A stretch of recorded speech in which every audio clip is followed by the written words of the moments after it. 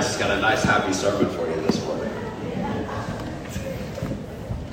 So to understand this text and what we've been talking about, I think it's important for us to discuss where we've been in this book. I want to spend some time kind of setting the scene for us to understand what this word means to the people of Israel and what this means for us. So Isaiah has spent the first 5 chapters uttering words of judgment and calls for the people to turn from their wicked ways. And in chapter 6, he gets this mind-blowing revelation of the Lord. The Lord reveals himself as King of Israel, even in the wake of the death of King Uzziah. And in this revelation, Isaiah is also told something very disturbing.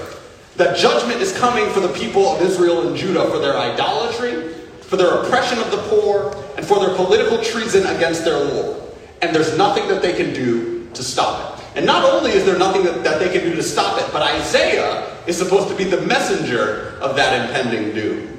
And a remnant is going to remain, that is, there are going to be some people left over, but not until after the purifying fire of the Lord has stripped the people of all the things that they are tempted to place their faith and trust in.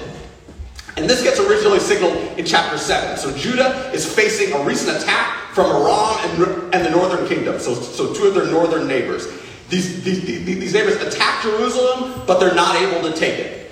Now, even if you suffer an unsuccessful attack, that's a very stressful reality to be in. I'm sure we'd all be stressed out if somebody tried to break into our house. But in this situation, somebody's not just trying to break into your house. Somebody's trying to break into your house, take over your house with you still in it. The Lord is telling them that these northern neighbors are planning regime change.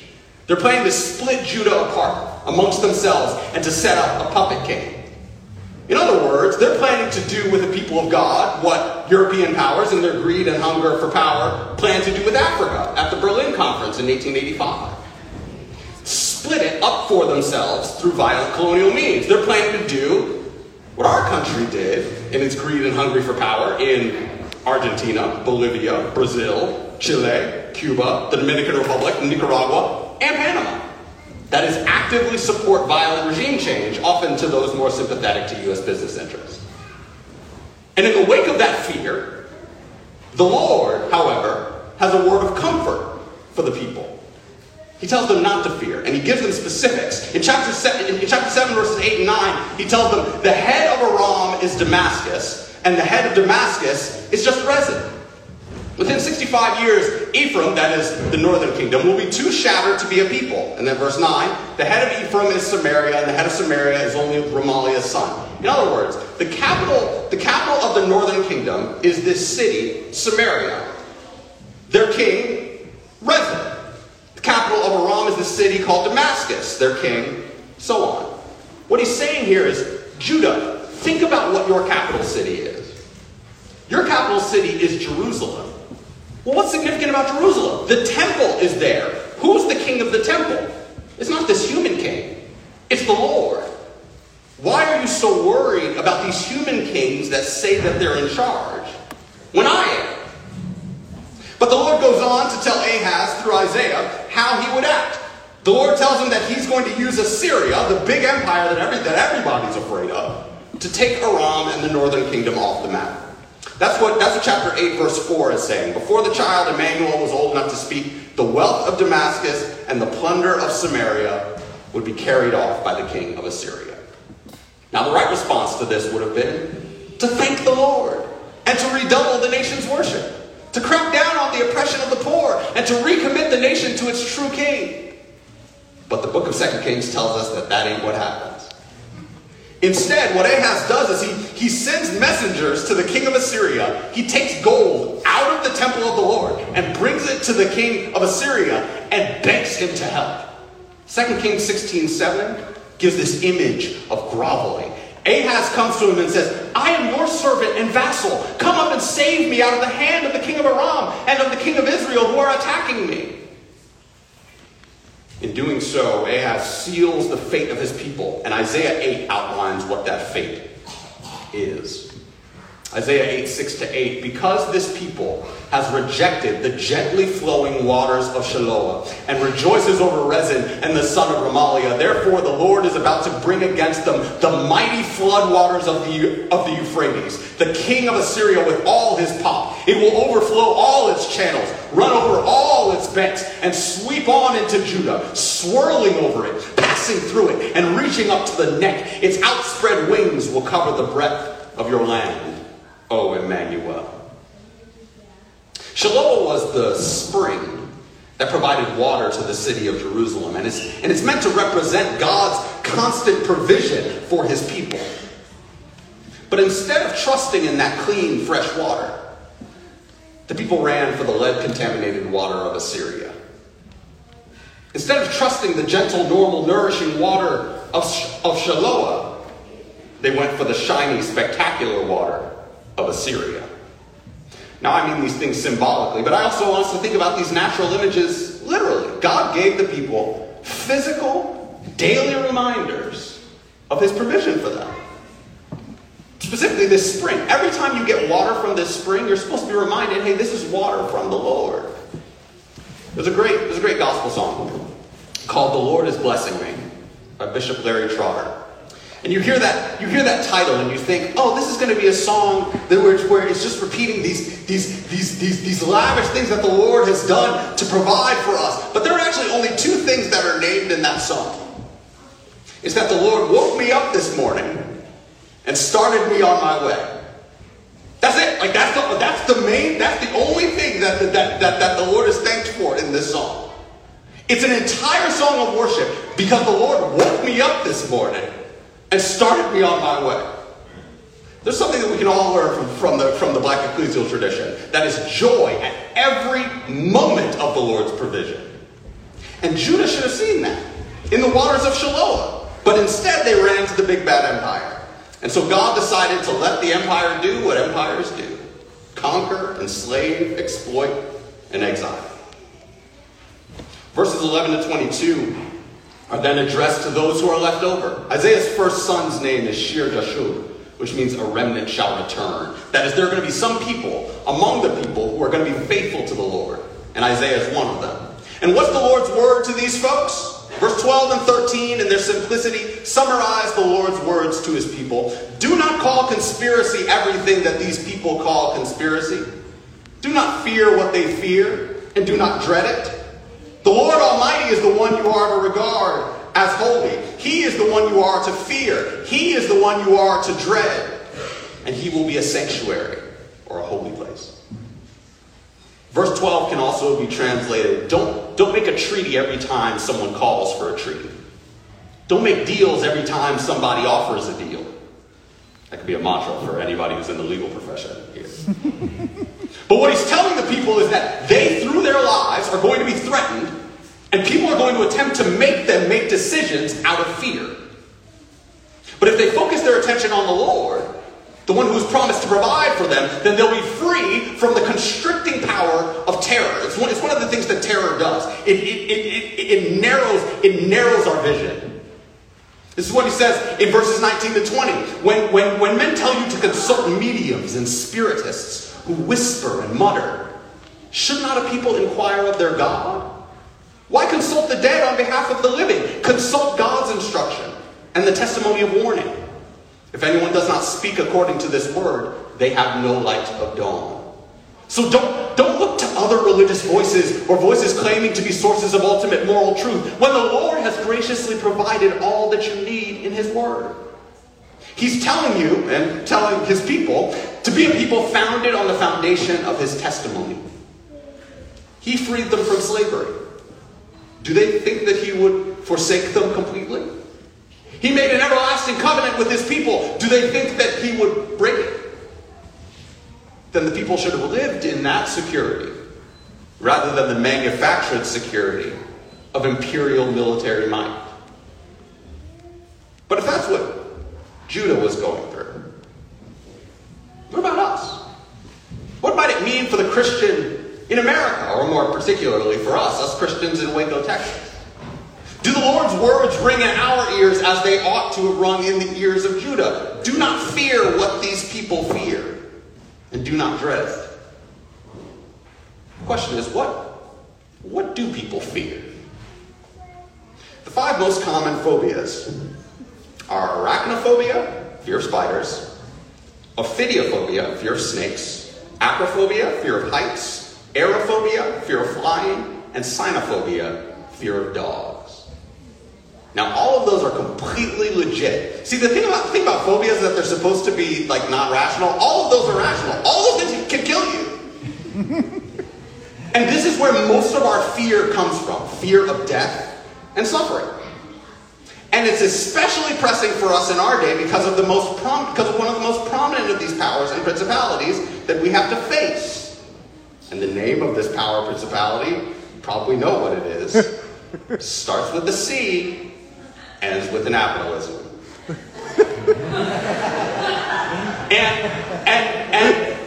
And not just any. So there are 3 adjectives that are going to precede it every time that I talk about this with the people of God. It's racialized. That is, it's built especially but not exclusively on the exploitation of non-white folks and their definition as such. It's financialized because global finance runs the world. The third one might be a new one. It's neoliberal. That is, the goal is to put market-dictated competition at the center of our social lives. That is, we are to be constantly fighting one another to survive. The freedom in the word neoliberal, because liberal is from liber, meaning free, it's not to us being free. It's to our commerce being free. That is, we're free to be enslaved to our consumerism. This is the weekend to say that, too. This is the biggest spending weekend of the year. Black Friday, Cyber Monday. Isn't that dark, to be free to be enslaved to your consumerism? But do you ever think about how dark the world really is? How close to death you are all the time? How precarious your existence is? We hear about mass shootings almost weekly, and who's often victimized? LGBTQ folks, children, people of color, those whom society has left relatively defenseless. Think about the working world.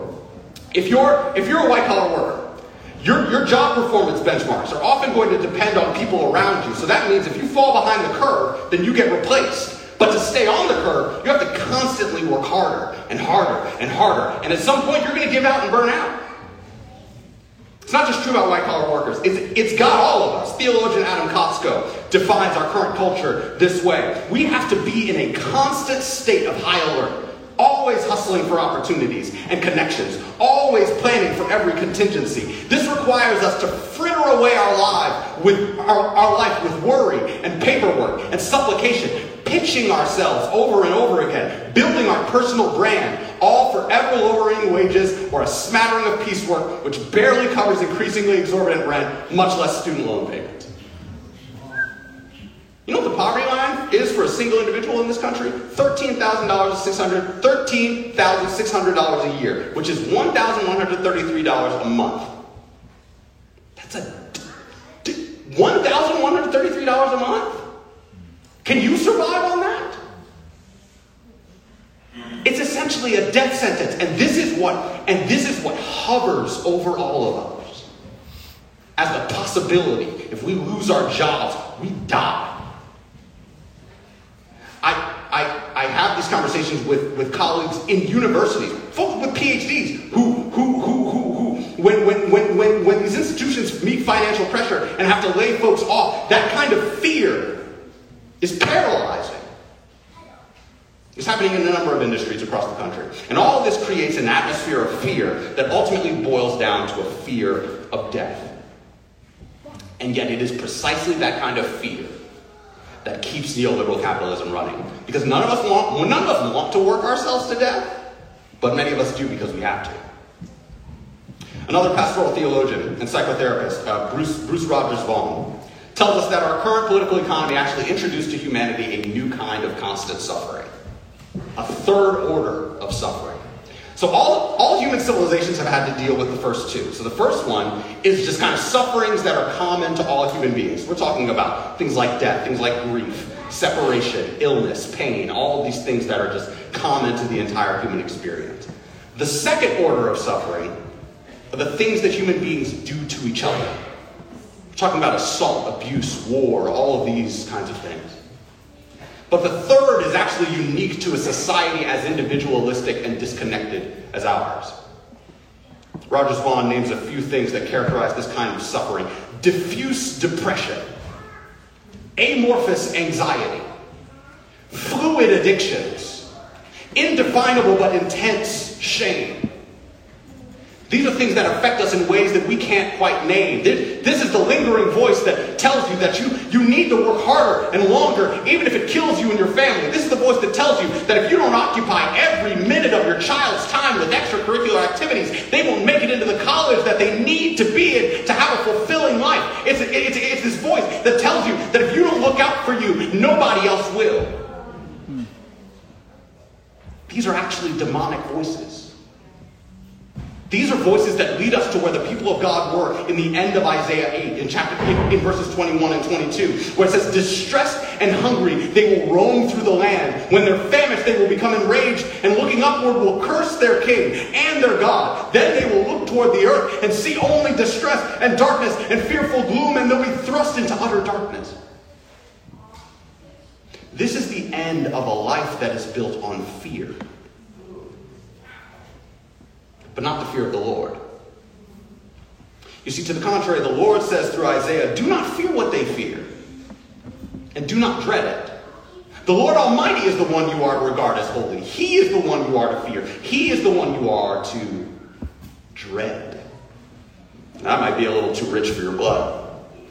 Maybe you think all this fear talk is Old Testament God stuff. Nope, it's Jesus too.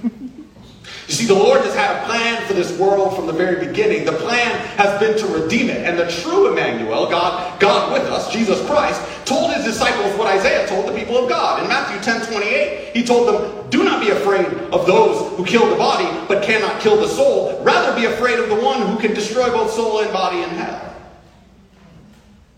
You see, brothers and sisters, and this is going to sound weird, but it's what the scriptures say. Christ's salvation does not remove from you the fear of death.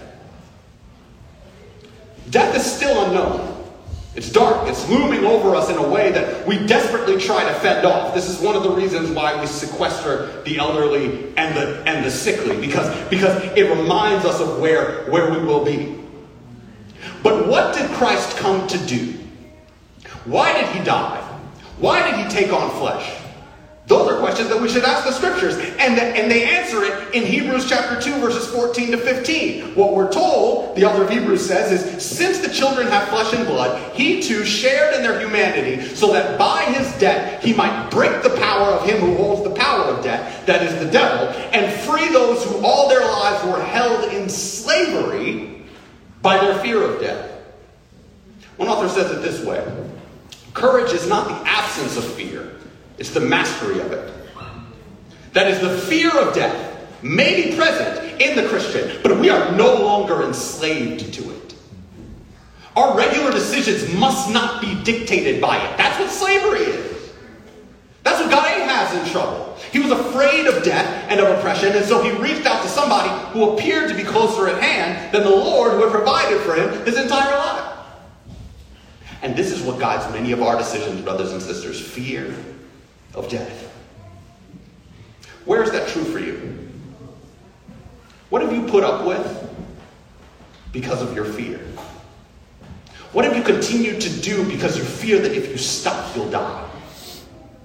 If there's one thing that I want you to know, it's that if you are a Christian, if you have been united to Christ by faith, by the means of the Holy Spirit, you have been freed from the slavery to that fear.